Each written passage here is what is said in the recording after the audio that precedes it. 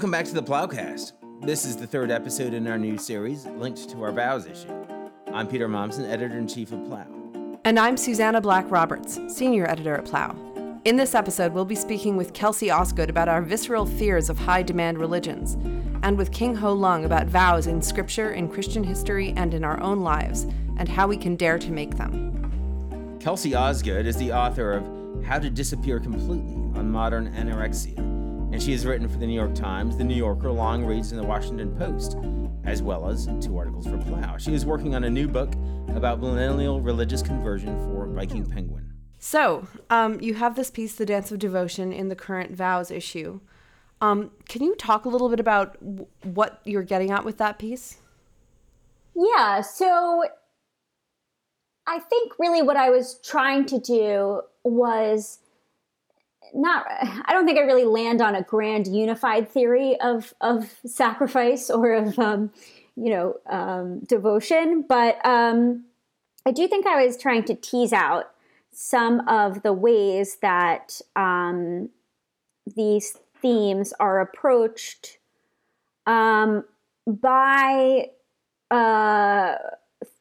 religious communities or individuals, and then compare and contrast that a little bit with the way that these ideas are approached by contemporary secular people. And to see where, in what ways have they diverged? So an example that you give is someone who's given up, a figure skater who's been eating very healthily and giving up a lot of cake for, his or her whole life, essentially while training, versus someone who's giving up, shellfish and pork for the sake of a religious commitment. Those are both kind of ascetic practices in certain ways, but they're described to the person who's doing them very differently, and they're regarded differently by people who are watching them. I wrote a piece for Wired that came out in April about digital Shabbats, which are very popular. Sometimes people don't call them that, but this idea of, I'm going to take time off of technology for a day. And that is often framed as very, very differently than the way that an Orthodox Jew who does that, like myself, who does that as a regular part of my week. And I was, and basically feeling very skeptical that the idea that you could do it on your own terms, quote unquote. There are like many examples of this. Giving up alcohol for a Muslim versus somebody who's, let's say, sober curious being the new kind of fashionable term for it. Or even giving up sex, which is actually kind of a trendy topic now. There are a number of books by secular people who decide to go through periods of celibacy, and the way that they talk about it, and it's almost I don't want to make assumptions, but you would kind of, it's hard not to assume that person would find the idea of somebody being celibate for religious reasons for forever, potentially, as deeply problematic. But for some reason, when it's done in the context of the contemporary self-oriented culture, then it's okay. So what is the difference? I suppose one is understood as a commandment, right? And the other is a kind of form of self-expression. And if it's packaged that way, as an expression of my sort of personal flair, my autonomy, then it's okay. But if a religion is telling me to give up sex or alcohol or pork, that seems to get people's hackles up. If I make a rule for myself, then it's okay. But nobody else can make a rule for me. A lot of the times it has to be framed as if it's kind of a wellness initiative. It has to be done in service of my mental health or my creative self or any, other number of things that amount to self-betterment. And for example, in the Shabbat example,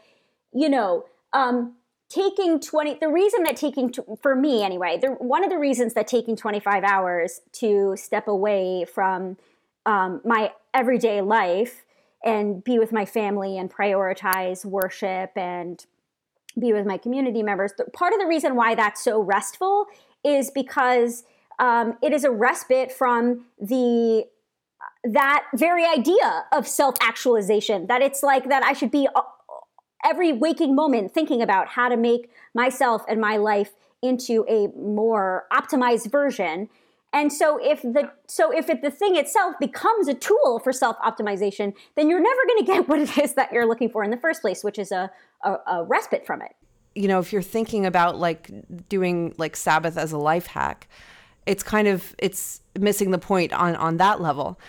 Contrast this with a Talmudic discussion of whether it is better to perform an action because you're commanded to or because you want to, which rules firmly on the side of commandment. Greater is one who is commanded to do a mitzvah and performs it than one who is not commanded to do a mitzvah and performs it.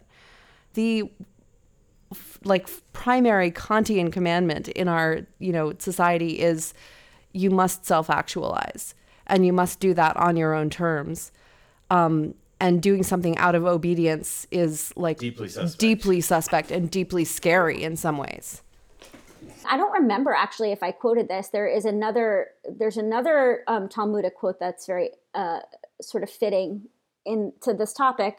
I believe it's Ben Azariah, who basically says, there are all these things that I want to do. I mean, his examples I think are eat the forbidden fat, so a part of the of a cow or an animal that is considered not kosher, and maybe something sexual also. And he says that there are all these things I want to do.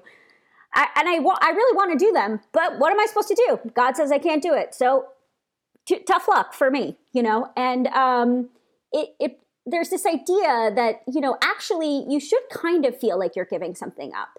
And that probably should hurt a little bit, actually. People write personal essays about giving up alcohol or giving up sex or whatever.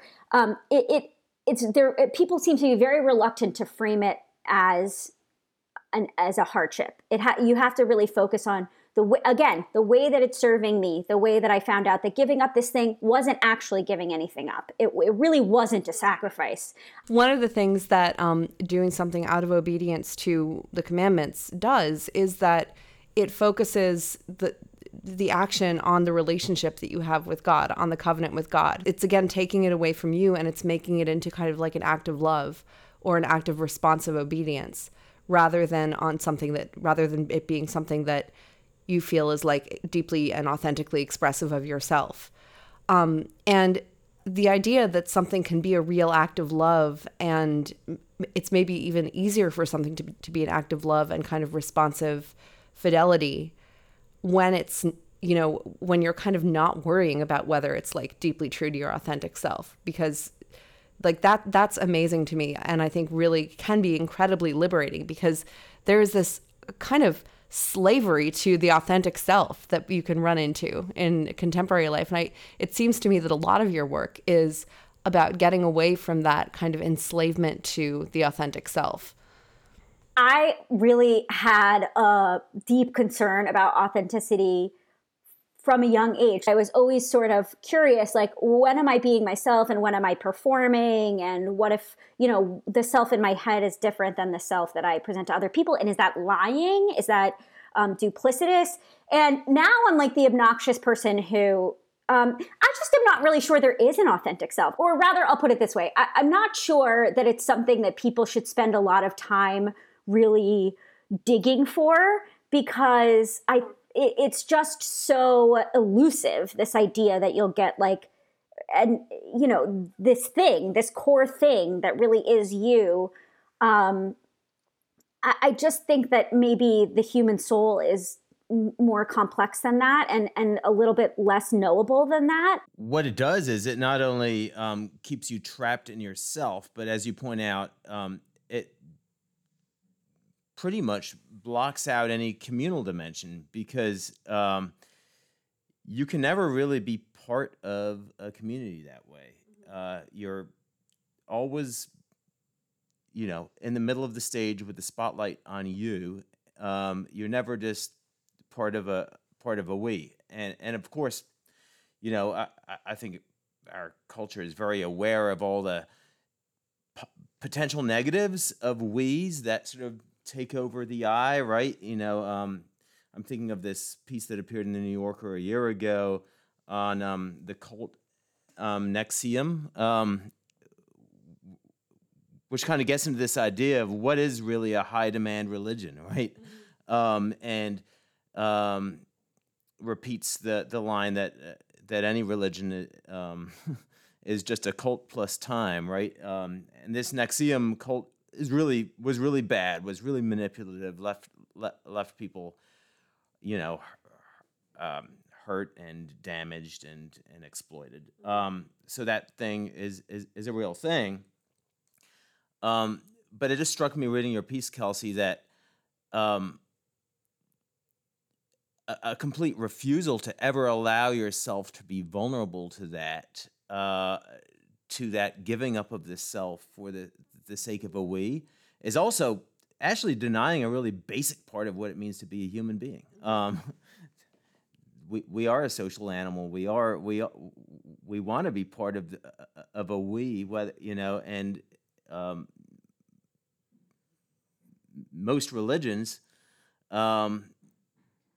that's a big part of what's at the core of them. It's not just about this transcendent, authentic self. It's you're standing with brothers and sisters, right? And that's what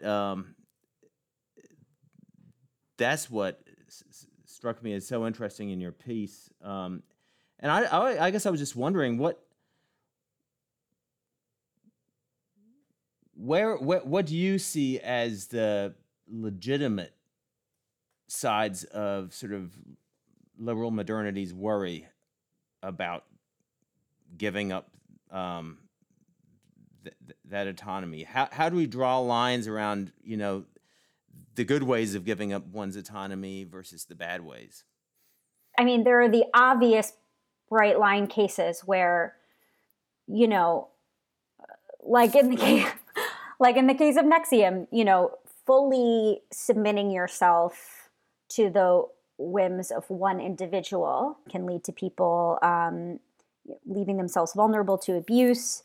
In religions, you have traditions that are passed down through a lineage, and certainly is the case in Judaism, where there are lots of leaders. There isn't just one person that we all turn to. I'm sort of a Flauberian in this idea that, you make your life very ordered and boring so that your work and your thought can be as ridiculous and provocative as you want it to be. Sort of feel like in that case, I feel like people, the less groupthink or the less submission to the group, the better. I mean, I recognize there's fundamental tension in that because I am Orthodox. So there, I am buying into these certain non-negotiables. But there's often a lot more wiggle room than people think. I think at its core, the idea that the self should be important is not actually a bad thing. Where we go wrong is this enormous overcorrection. So that then it becomes the only thing. Well, I definitely agree with what you just said. It's the problem is not individuality, the individual, the self, the ability, the freedom to make one's own decisions.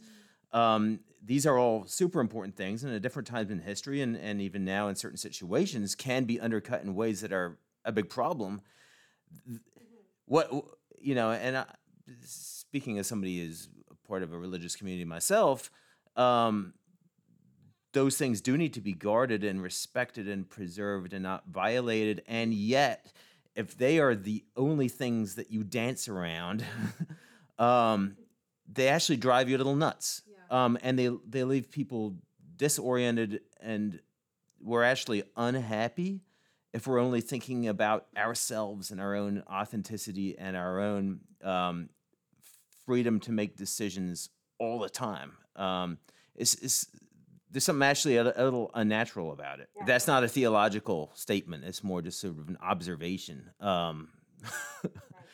You see across in almost all faiths, anyway, the faiths that I have a decent understanding of, there are tools to help you tap into self-exaltation and also self-abnegation, right? This idea that I'm important, I'm a child of God, I have inherent worth.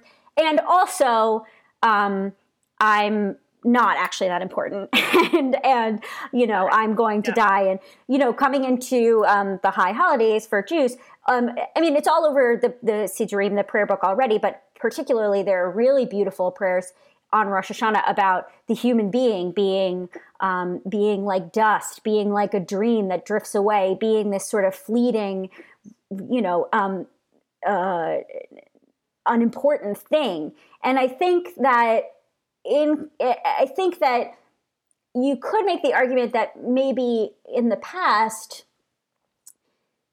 not only religion, but just sort of the cultural mainstream maybe played up the unimportance of the individual. And so then to overcorrect, we play up the importance of the individual, but contemporary culture also hasn't really figured out how to tap into the self-abnegation element. How do you teach people that part, which is really, I think, very important for ironically, for the health of the self to understand that. I was reading a book which is a kind of like examination of objectivism, like the Ayn Rand thing, as a cult. And it is the most fascinating thing, because this is obviously Ayn Rand's whole philosophy, is the kind of maximum exaltation of the individual. Like it is that it's libertarianism on absolute steroids. And what she surrounded herself with, the way that this kind of like movement functioned until 1968 when it kind of collapsed, was this basically bullying, like essentially cult around her. If she decided that you were being, a second-hander, or that you were being, insufficiently rational, like you would do anything to avoid her coming to that judgment of you. And you would say whatever she said. It's the most amazing kind of contrast. So 99% of humanity is actually not kind of fully human. Yeah. After all. Yeah. And the ones who are, you have to prove that you're an individual by totally submitting to the judgment of this lady on the Upper West Side. One area in which people still do seem to be comfortable with the idea that a person would give up a lot in order to reach the highest echelons of their discipline is athletics. Like that's one that kind of endures. Okay, fine. You can, if somebody wants to be a nun, they give away all these things, but what's the point of that if there's no God, if there's no higher meaning? But really, what's the point of tennis? What's the point of any of this? There's this idea that like certain things, it's just a good. We know it's a good. And now we've decided, or, a lot of people have decided that religion is just not a good. So the discipline doesn't lead to anything. But makes sense anyway. But question, like query whether, gymnastics is a good. Let's back to your Rosh Hashanah prayer. That flesh is grass. We do see the majestic in a human body doing something that's most human bodies couldn't do. When you do watch someone who is incredibly good at something, it does seem like they're pointing towards some kind of transcendence. They're pointing towards some kind of human perfection that like points to the divine, and kind of reveals something more than just every day. But if there's not an actual transcendence for that to point to, like why is gymnastics, like there's no there. It's just fancy movements of your body. Like it's not expressing anything true. Right. I mean, the fact that Federer is like absolutely incredible, hitting this ball around on a court is completely meaningless unless you're like, wow, human beings can do this. Yeah. Human beings, this is the measure of man. This is incredible. And yet, what is man that you are mindful of him? Like it's this kind of weird perpetual, which you see in the Psalms a lot. What is it? The psalm that's the last one. That's the last psalm of David. That's the kind of coronation psalm for Solomon. I was kind of reading it because of the death of Queen Elizabeth. Within the Psalms in particular, there's this constant human, like what is like astonishment at human beings, and yet like total abnegation and the great and sort of focus on the greatness of God. And it goes back and forth, and like you see this throughout the scriptures. And I just don't think that one makes sense without the other. Like it is this kind of it's almost emotion. It's not like a sort of set of principles or a final thing that you can settle on. It's a sort of set of experiences of being human and what that points to, and letting it point you to God, and then letting God point you back to your fellow human beings. Like that's kind of, I don't know. All right, now I'm getting really mystical. Sorry. Yeah. No. That makes a lot of sense. So one of the things that's interesting to me is just the level of fear that people have, and fear in particular of obedience, fear of taking on a set of commitments that really do bind you. I wonder whether whether you could talk about what your experience has been, taking on those commitments. Have you felt oppressed? Do I feel oppressed? I would say, no, I don't feel oppressed. I can see how somebody who, I chose this, so it would be a little weird to choose something and then feel oppressed by it. I'm also a commitment phile. People are always talking about being a commitment phobe. I really like committing to things. I like long projects. I like endurance. The experience of being a human with no commitments was just so depressing and unmooring that it's just so starkly better to me to be a part of something where I feel like I have all these active ways of expressing my faith and my commitment to transcendent metaphysical principles, because not having that was for me so much worse. I will say that it is objectively true that my life is more limited now than it would be were I to not be religious. I mean, there are lots of things that I quote unquote can't do. I mean, technically I could do them. Nobody's watching me. I could go eat a ham sandwich right now and nobody would know, but I would know. And I believe that God would know too. And that limiting, the fact that my life is a little bit more limited than it would have been had I never become religious, had I never converted.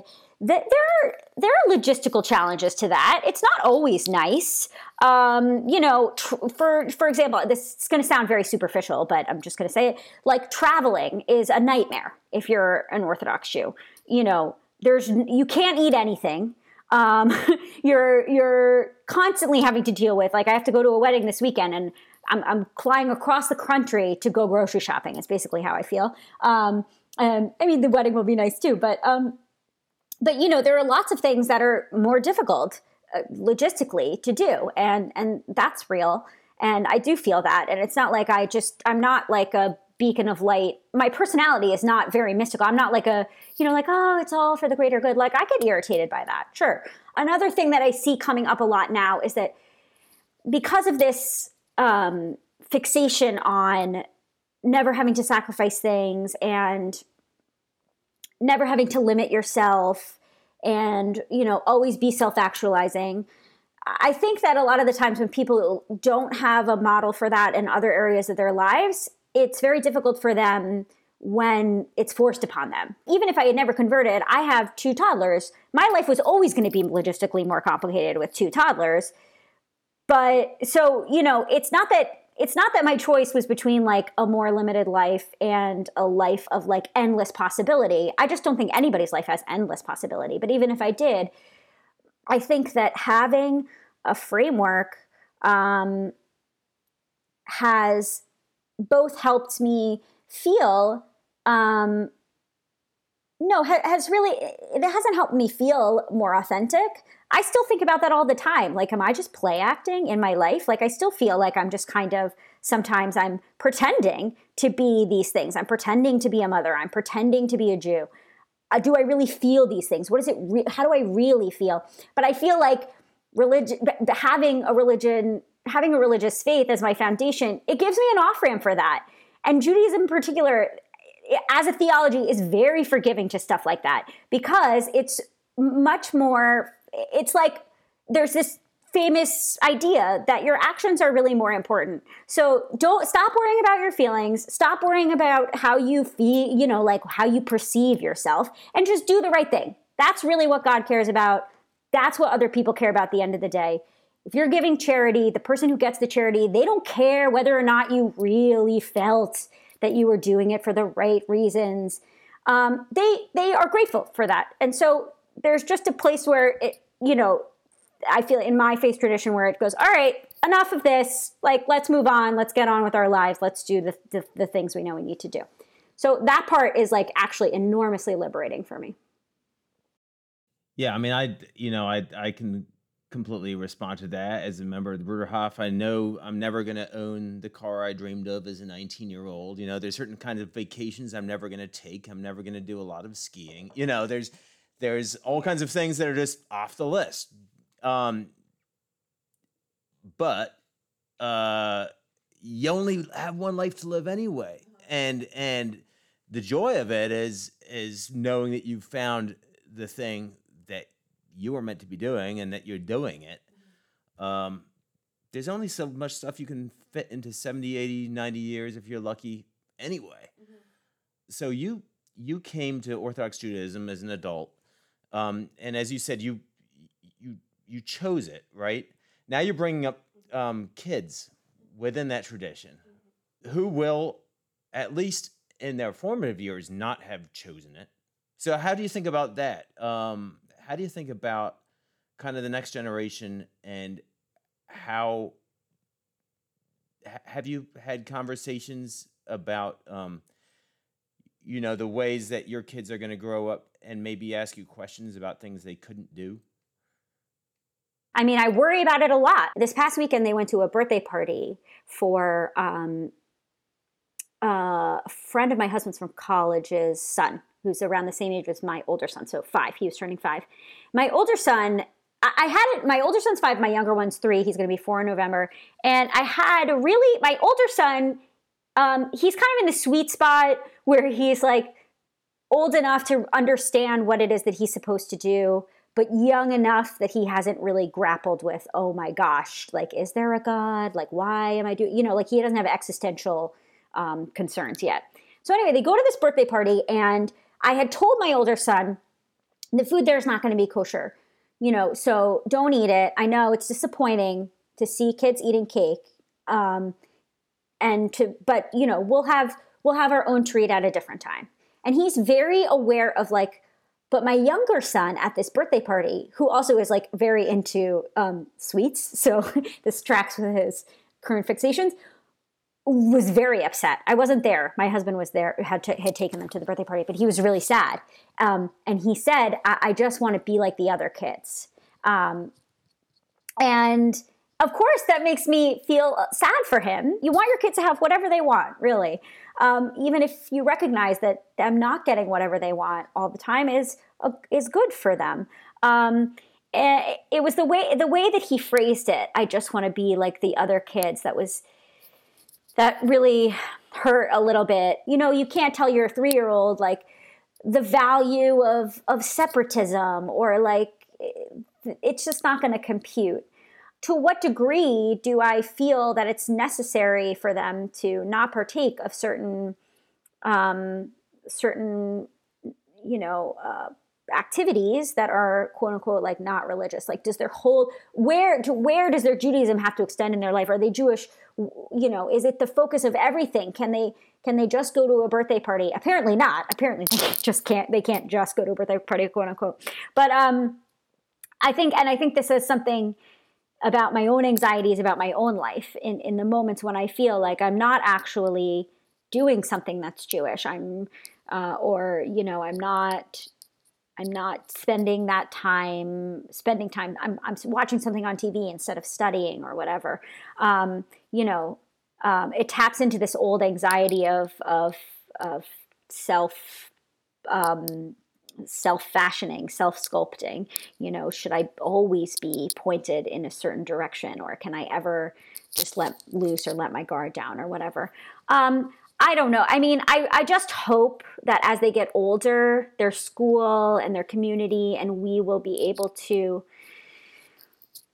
explain for them, why we feel it's valuable, maybe seeing models of it. I think you just do the basic things and hope that it sticks. And that if they have a period of rebellion, which I suspect they will do, especially it's my older child, I really feel like will have his moment. I do. He's pretty, I mean, again, even though the things he's pretty good about now, he is, but I just feel like someday he's a questioner. So it'll come up. I don't know. I think I have, the dream of one day they'll say, you did this to me, you put me here. But I also wonder if that isn't like part of parenting for everybody, even secular parents, that you give your kid the life that you think that you would have wanted as a child. And then you just hope that they don't hate it. I don't know. So to what degree, I mean, the other thing that I was just sort of thinking about as you were talking is that, like, in as much as I think that God actually did give Moses the law, like that actually happened. There's a question of reality here. Like, you are, obviously we have some differences about what happened later, but you are responding to something that the actual God of the universe actually did. So like, it's not taking on, an arbitrary commitment to a faith tradition. How do you think about that? I think, like all modern Orthodox Jews, I'm able to hold a lot of beliefs in me at the same time. I believe that God gave Moses the law at Sinai. And I believe, like all Orthodox Jews, I guess, that the oral law was also handed down at Sinai. But I also am able to believe that the Talmudic sages were not philosophizing in a vacuum, that they were responding to the cultures and the circumstances of their times. And how can these two things be true? How can the oral law have been handed down, but also when we approach it, we're approaching it from with history in mind. We're thinking about what the realities on the ground must have been like. That doesn't seem like it could be possible. There are a lot of ways into this.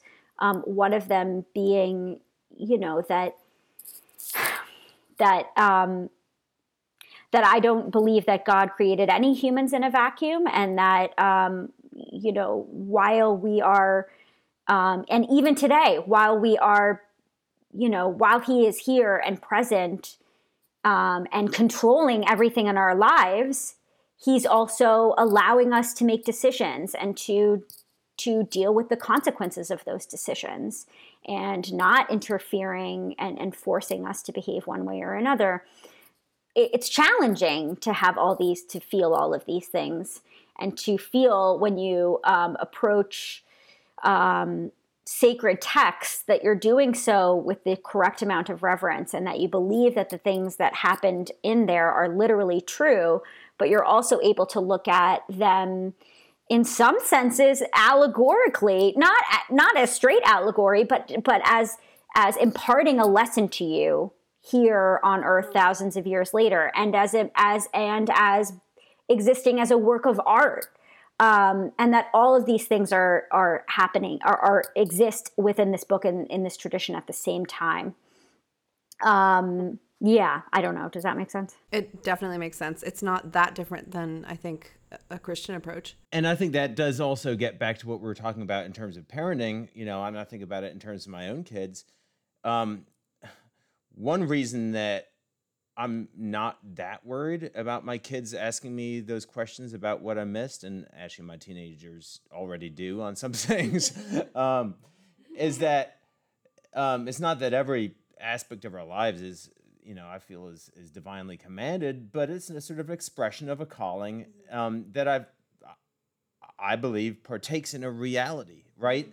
And that's so it's not some arbitrary lifestyle rules that we came up with as your parents and have forced you, our children, to endure, but rather, you're part of a story that is real and that ultimately expresses what we understand to be God's will, and so what I want is for you to learn, to recognize that even through the things that may feel like deprivations or stuff you wish you could have done. Yeah, I think Judaism is, sometimes I think the questioning and the doubting is a little bit overblown when people like to say, oh, it's totally fine to have doubts and questions in Judaism. Or people like to focus on that because it gives, especially if you're on the more liberal end of the religious spectrum, it gives you like a lot of... Right, you're in perpetual Job mode. Yeah, totally. And, I think, and also people are like, well, it's totally optional to believe in God. I'm like, is it though? It's like kind of the first commandment. But that being said, there is a lot of space in Judaism to ask questions. I mean, that's what the entire Talmud is. It's just these people asking questions and trying to refine their answers over and over again and disagreeing. So there is like a framework for this. It's a very common thing. And there are, and so I think that, just as with authenticity and I think Judaism is...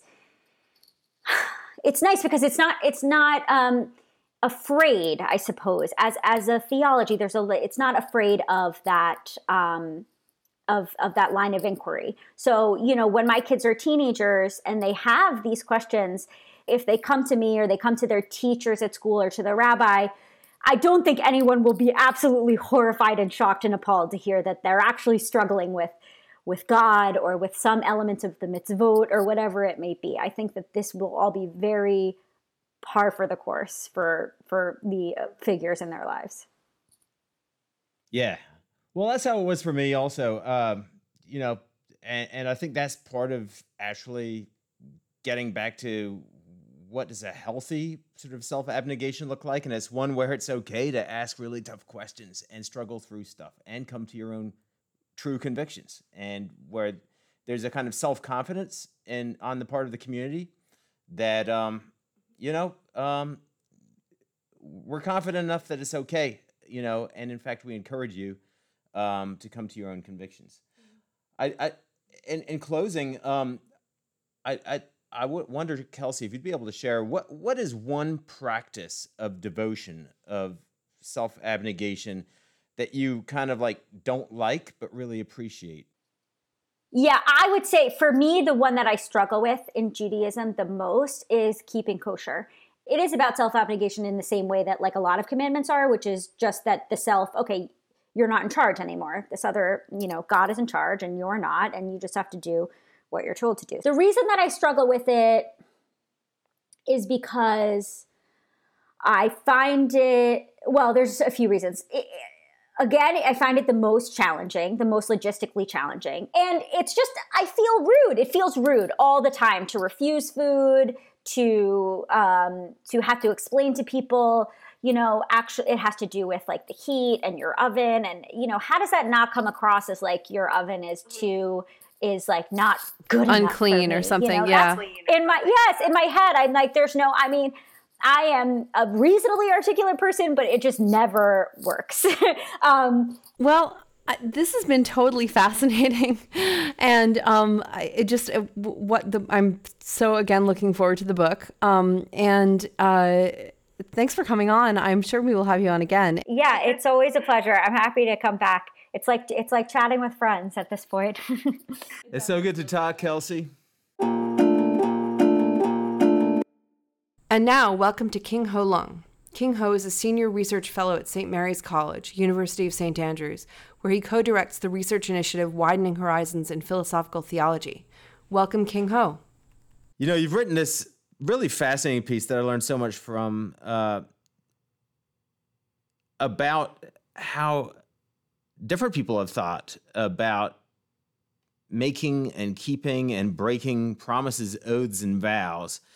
And sort of in the background of all those things is the idea of someone who is bearing witness to you, making promises, vows, and oaths, and enforcing them. But you start off the article by quoting Taylor Swift, which was really great, because that wasn't something I was expecting before I read your draft. Sure. Yeah. I have a kind of ongoing complex relationship with Taylor Swift in my so-called research. Beginning with Taylor Swift was kind of a way to somewhat illustrate the a sense in which when one thinks about promise making, especially when it's at its most serious cases, such as oaths and vows, there's some kind of sense of an appeal to the transcendent or even the divine. So, as I wrote in the piece, Taylor Swift, when she mentions vows in her song "Speak Now," which refers to the marriage vows. So that's when we picture that is always in a sacred space. And indeed, in Taylor Swift's later, more recent song, or at least more recent song, and even more recent recording of the 10-minute version of "All Too Well," which I also quoted in the piece, she explicitly refers to the kind of making of promises in terms of an oath, which she kind of calls a sacred prayer. So the kind of sacral or even transcendent element is always there when people want to make promises, almost intuitively. That if I'm being serious about the making and keeping of my promise, I have to appeal to something that is beyond me, or even beyond everything else, that which is the greatest, that which we sometimes call God. That is like a line from Taylor that really rings with me. You kept me like a secret, but I kept you like an oath. And it's perfect, because the secret is the kind of like flippant, and it's private and it's enclosed. He's keeping her like a secret in the sense that like he's not taking it seriously. Like he's not going public, and he's like maintaining plausible deniability. And she's keeping him like an oath. That's sort of like externally directed, like asking God to witness her fidelity. Yeah, and there's all kinds of very interesting parallelisms going on. But even if you think about the sacred as that which is set apart from all else, there is an other element of hiddenness or separateness or distinctness that is going on thematically there. So I guess we shouldn't be surprised that, given that the idea of vows and oaths sort of implies calling on a higher power, as they say in Alcoholics Anonymous, that when we turn to Scripture, the language of vows and promises is all over. But you focus on three kind of figures through history who looked at Scripture's, the way Scripture talks about vows and oaths, and kind of developed it over time. Do you mind just kind of giving a quick overview of who those people are? We could start with Philo of Alexandria. I think he's the first one you treated. Could you tell us a little about him, and why was he concerned about this? So Philo of Alexandria was born around 20 BC and lived until 50 AD. So by that, we can see that he was a contemporary with Jesus Christ of Nazareth. And at that time in history, and for the centuries following that, Alexandria was kind of the hub of Greek philosophy, and particular Platonism. So Philo is quite an interesting figure, because he was a Jewish philosopher, but also had a lot of Platonic elements in his way of thinking about things. And so what we find in Philo is an engagement with the Hebrew scriptures from a, let's say, a very Platonic point of view, which has certain overlaps with Christianity later on. But what is interesting, I think, the reason why I chose Philo and compared him to two later Christian thinkers, namely Thomas Aquinas and Martin Luther, is that in these three thinkers we find an account or a way of thinking about God that are quite different from each other. So Philo obviously was not a Christian. So one reason for juxtaposing Philo with the Christian guys, if you will, is to see what difference does a Christian conception of God or the conception of God, or different conceptions of God, make to how we understand the phenomena of making promises. The guiding principle and how they interpret scripture is also different because there are ultimately different conceptions of God at work in their ways of thinking. So I guess one thing I was trying to highlight in the bit on Philo that I talked about in my piece was the fact that there was a very, very strong emphasis on God as the one who is most high and the highest of all things. Philo says that if one wants to swear, if one wants to swear, one has to swear by that which is most high. But because God is so great and so transcendent in that case, there is this kind of problem. On one hand, Philo wants to say that, yes, if one ever wants to swear, one needs to swear by that which is most high, because you want that which is most high, that which is greatest, to guarantee your promise in some sense. But on the other hand, there is a conundrum there that, well, how can we know that which is most high? That is surely something that's so great that is beyond our comprehension. So is swearing even possible, or swearing by the Most High even possible? So Philo comes up with this somewhat solution, is to say that, well, God gave us God's name, and we are to swear, if we are to swear but at all, to swear by God's name instead of by God in God's self. And one reason why I mentioned this is in Philo's emphasis that we swear by God's name rather than by God, there is an element that is somewhat there's an emphasis on God's self-revelation to human beings in the first place. That's why God gives us God's name. And here, one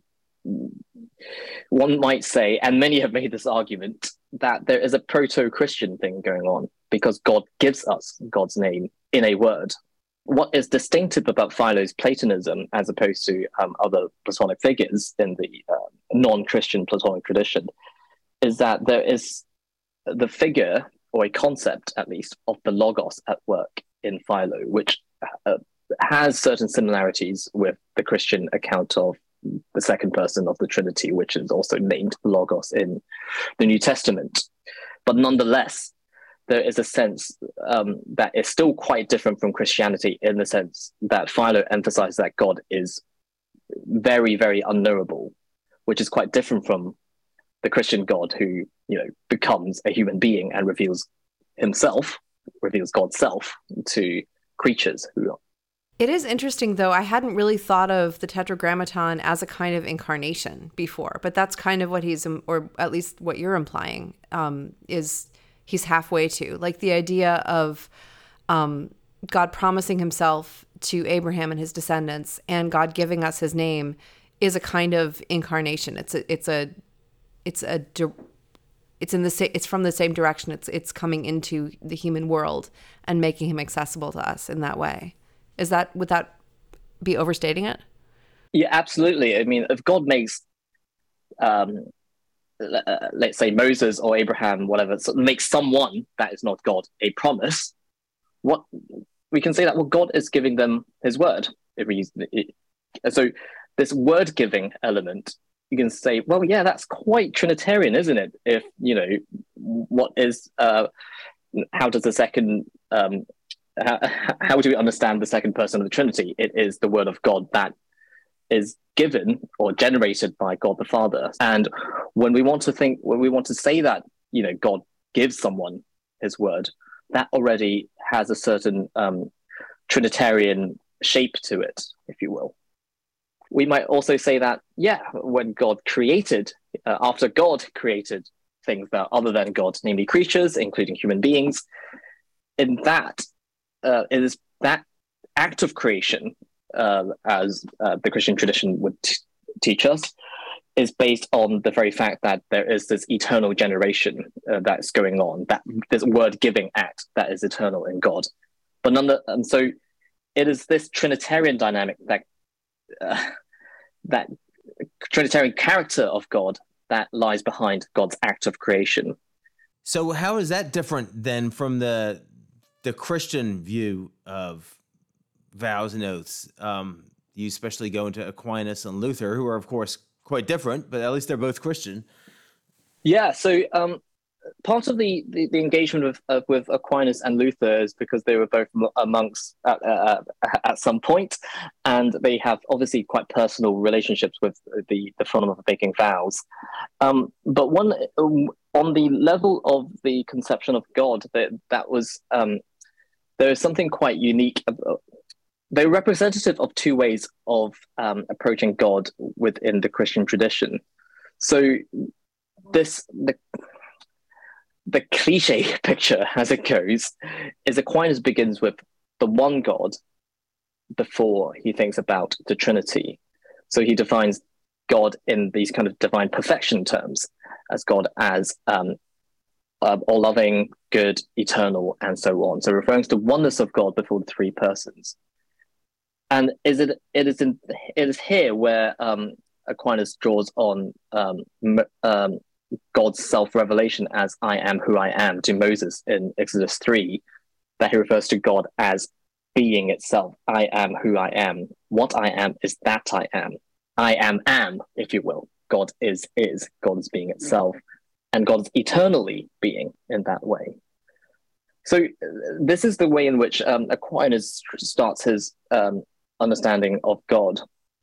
Whereas in Luther tries to begin all of this, in some sense, in a stronger sense, in the incarnation. So it begins with the second person, and then it is through the second person of the Trinity that we have access to the revelation of the three persons, if you will, or the entire Godhead, if we can use that language. So what I was trying to highlight here is two different ways of thinking about the transcendent, or thinking about the divine, that in some sense impacts the way we understand how whether we can speak of the divine nature in terms of a promise or not. Now, one thing I'd like to get into a little bit is Luther on monastic vows. And you quote from his famous 1520 De Votis De Libertate Christiana. He also wrote a piece specifically on monastic vows, where he basically, this is post-monastic Luther, tells us don't do that. Very bad. By taking on monastic vows, you give up the liberty of the Christian. These are works righteousness, essentially. Vows, the kind of vows that we read of, especially in Hebrew scriptures, where they're quite common, were for him kind of the opposite of gospel freedom. And it strikes me as somewhat interesting that Luther, while he warned strongly against monastic vows, partly on the basis of his own, spiritually unhealthy, as he judged them, experiences within a monastery. You point out he did sort of endorse marriage, at least in the way he lived, right? I mean, he did, after all, marry Katharina von Bora and had children. And yet, from another perspective, you might say that by denying the sacramentality of marriage, which he certainly did, and making marriage a civil contract, he also wasn't that keen on sacramental marriage vows. For him, even marriage vows were something a little less than vows made in a Taylor Swiftian way. Is that a fair reading of Luther? That is one fair way reading of Luther. On this podcast, we love to get into Luther. We in various ways. I would say it's one fair way, but I don't think it's the only way. One other reading of Luther would be saying that what he doesn't like about the monastic vows, or in some sense, the overly sacramentalized account of vows, and in some sense, he wants to blow them up in a sense, because he wants to say that, well, actually everything belongs to God ultimately. So the attempt to limit vows or the sacramental stuff to particular practices is actually problematic, because it does not acknowledge God's generosity and God's way of self-giving in all forms of in all areas of life. So that would be one way in which a Lutheran might respond to this kind of critique. I can see the arguments and charms of the attraction of both sides of the interpreting Luther, but I guess the way in which Luther can be read in so many different ways is part of the charm and frustration of Luther. So he sees monastic vows, which are taken sort of voluntarily only by certain people, as almost an undermining of the reality of the dedication of a person through baptism, which every Christian shares. Saying that's not quite good enough, right? And so we need extra vows on top of that. The issue of vows is that it sounds too much like contractual or obligatory language.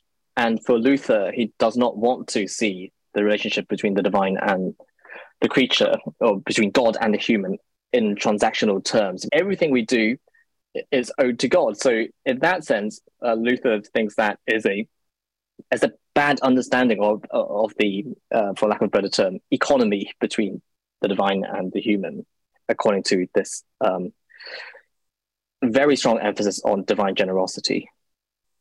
Zooming way out to 21st century culture at large, where we're thinking about, there's this Zygmunt Bauman term, liquid modernity.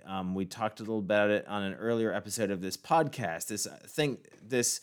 This water that we swim in, where everything is subject to change, where nothing is solid, where every commitment can be questioned and revisited.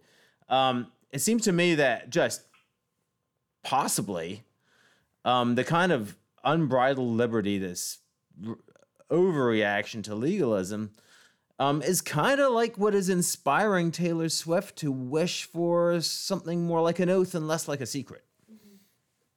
Susannah, help me out. Yeah, is that making any sense, or am I completely raving? No, you're not raving. I'm also wondering about like vow making and vow keeping as a kind of aspect of something that I think you're also interested in, King-Ho. That's a part of at least some of what you've written about, which is philosophy as a way of life.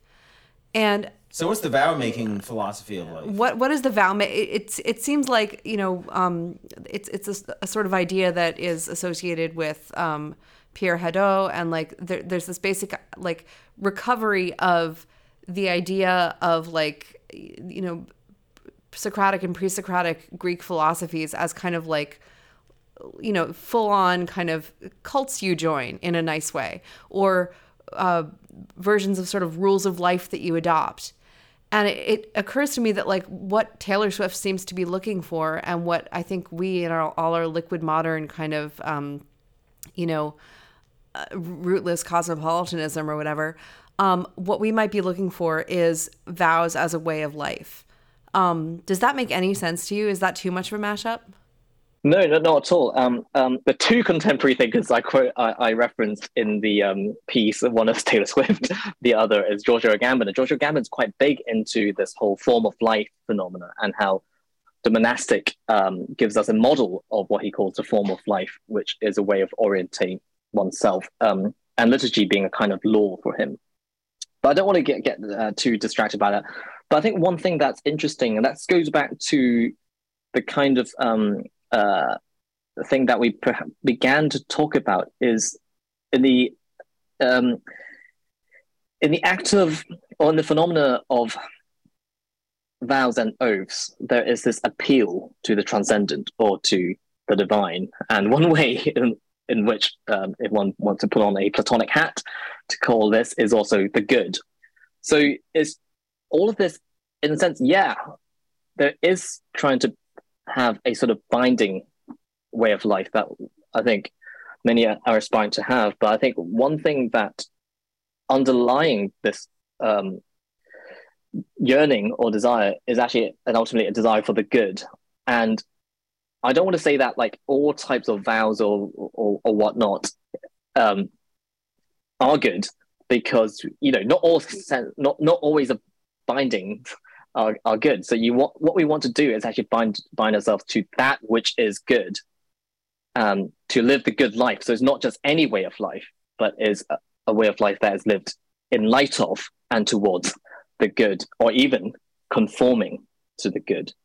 So again, you can say that, well, yes, when we make promises and so on, or we give our word, that is in some sense in light of the good, who we might call God, who gives himself to us in a promise in the first place. And it's because of that we can actually align ourselves with the one who is good. I guess I'd like to kind of ask both Peter and you, King-Ho. Obviously, one of the main kind of loci in scripture that we've got for talking about vows is Jesus saying, make no vow, neither by heaven, for what is exactly, neither by heaven, for that's God's abode, nor by earth, because that's God's footstool, nor by Jerusalem, because that's God's city. And Anabaptists typically and historically have taken that very seriously, and that kind of caused problems because although, Aquinas tries to make this distinction between a vow and an oath, vows being religious vows and oaths being things that you make with other people, Anabaptists kind of pulled back on that and kind of thought of both of them at the same time. And oath making was kind of like the main political way of organizing. Like you would make an oath to your feudal lord. So it was kind of like they were opting out of political structures. I guess I'm just kind of interested to know how Peter and you, King-Ho, think of, like, why is it okay that we make vows? How do we understand Jesus's words there? What other aspects of scripture can we bring in to help us, think about why vows might be okay, or in what context they might be okay? Well, King-Ho, you quote that passage from the Gospel of Matthew, chapter 5. Do not swear at all. So why don't you go first? Yeah. So basically, it was the interpretation given there was also belongs to the bigger narrative of the piece, which is emphasizing the transcendent nature of the divine, to whom we appeal to whom we appeal when one wants to make serious vows, if you will, or serious promises. And I referenced the Bible translator and church father, Saint Jerome there, who actually is cited by Aquinas when Aquinas himself comments on that. And the interpretation there, which I take to be a relatively mainline magisterial Catholic and Protestant way of reading that bit, is to say that what Jesus is teaching there is to say that, well, do not swear by heaven, for it is the throne of God. It is not God in God's self. Or swear by earth, which is God's footstool. Or by Jerusalem, because that is the city of the great king, the city of God. So these things aren't God in God's self. And once, or if you want to identify that thing as the Most High, that is essentially committing idolatry, because those things aren't God in God's self, but something lesser than God. So that is, I take it, as how the magisterial tradition's interpretation of those verses that you just quoted. So you're actually asking me to fight with the magisterial tradition? That's what I'm here for, Pete. So I guess Anabaptists and Quakers and I assume some other people, crazies like Tolstoy, said, well, Jesus said, do not swear at all. So do not swear at all. And actually, in context, Jesus' point is contrasting his teaching. You have heard it said to the Old Testament's teaching, do not swear falsely. And he says, do not swear at all, an intensification. And then he sums up in verse 37, let your yes be yes and your no be no. Anything more than this comes from the evil one. So this is where, and Luther would not agree with me at all, but I think this is where the Anabaptist and Quaker and other not so magisterial traditions come down on this. Is Jesus pretty is warning us against instrumentalizing God's name to get our own way with somebody else. And that's why we shouldn't swear. Because we're supposed to be absolutely truthful. Yes, yes, no, no. And it's an abuse of God's majesty to draw him into our oaths, which, in this understanding, actually following Aquinas, an oath is not something you make to God, but to another human being. So you're kind of drawing him in as a third person to my private promise to you, which may be about anything, right? It might be about some completely secular or sordid practical matter. But by contrast, unlike Luther, the Anabaptists were fine with vows to God, and in fact, because of the emphasis on the voluntary decision of faith, which was symbolized by adult baptism, and they were a pretty big part of, for instance, early Anabaptist baptism ceremonies, where there was a whole bunch of vows that you make, where you give and yield yourself completely to God, in a way that other Christian traditions would understand as well, but emphasizing that they're done free willingly by an adult kind of does give them a greater prominence and centrality in the understanding of baptism and in the understanding of what it means to become part of the people of God. So this is not that relevant to King-Ho's piece. But then you're like, okay, well, but St. Paul made a vow and he cut off his hair, and then obviously people are getting married, so it's complicated. But this isn't about vows. This is about swearing oaths. This is about swearing oaths. To be clear, yeah, right? Yeah. I mean, yeah. So would you swear an oath? No. Okay. Nope. Okay. I affirm. Okay. And if it says swear or oath or anything like that You're on not a gonna do it? I'll cross it off and write affirm. Oh, you're such an Anabaptist. That's so Yeah, great. That's so great. You're so take the Pledge of hardcore. Allegiance for that reason. Can I ask how would you interpret the Hebrews verse then? Hebrews 6:16. People swear by something greater than themselves, and the oath confirms what is said and puts an end to all argument. So this gets down to how you bring scripture together, and kind of which scripture rules when scripture seems to be in conflict with each other. And I guess the Anabaptist rule is pretty much, words of Jesus kind of trump them all.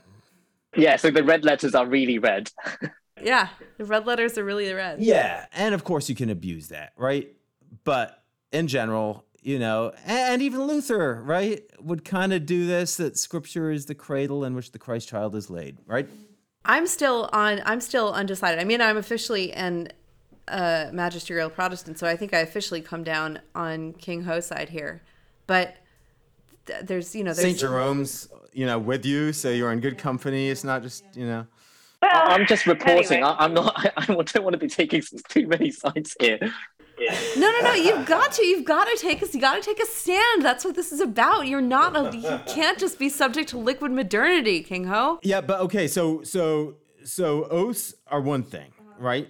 It was kind of weird that we decided to do a whole issue on vows. I still, our subscribers have been getting the issue, and I've been surprised at the level of enthusiasm for this topic. But to me, one big reason that people are so interested in forms of commitment, even at the risk of legalism, is that there's so little that's solid out there. And it's that background that explains, for instance, the way that people over-enthusiastically give themselves to ideas of nationalism or to certain kinds of social justice ideology.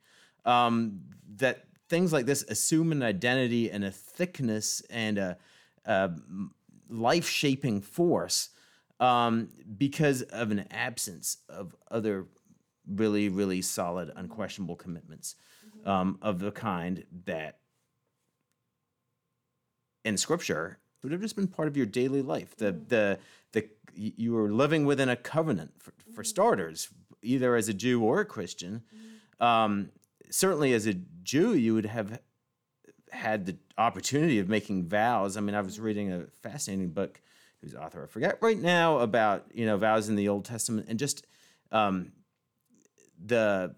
to him, vow making was just this daily part of life for Israelites. It was like the private piety that sort of mirrored the temple's public religion. And if you really needed something done in a way that would set Luther's teeth on edge, you, like Samuel's mother Hannah, would make a vow and promise God something, right? Yeah. Do ut des, right? Yeah. It's very close to sort of Roman religion. Yeah. In that sense. And it feels very unenlightened in a way. It feels very sort of like magical almost. Yeah. And I think that desire for that kind of unenlightened solidity is what all the Taylor Swift lyrics are talking about, and partly I think what it is that people are responding to in this issue. King-Ho, before we get to the very end of this, I do want to tell you that I'd forgotten about this until you brought this mashup up at the beginning of this episode, but apparently I'd forgotten that 2 years ago, I actually, with a friend, started a Twitter handle called Charles Taylor Swift.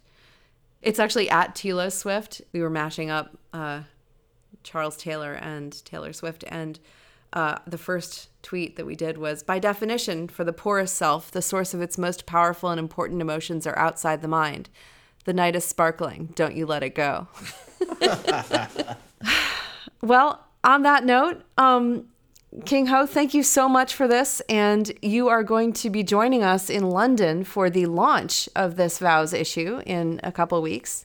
And we're very excited about that. So if I forget if this is going to go up before that or after that, but either way, either you missed it, which sucks for you, or you can come join us in London. And thank you again. And we would love to have you write for us again. Thank you very much for having me. And I look forward to meeting you, Susannah, and maybe Peter at the London launch. Thanks for listening. Be sure to subscribe on iTunes or wherever you get your podcast needs met, and share with your friends.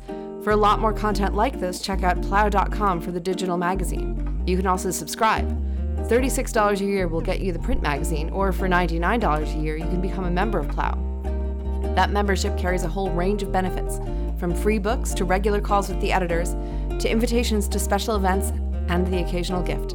Our members are one aspect of the broader Plow community, and we depend on them as a kind of extra advisory council.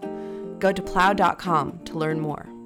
Join us next week when we'll be talking with Justin Givney about polarization and the politicization of everything, and with Lydia Dugdale about the Hippocratic Oath.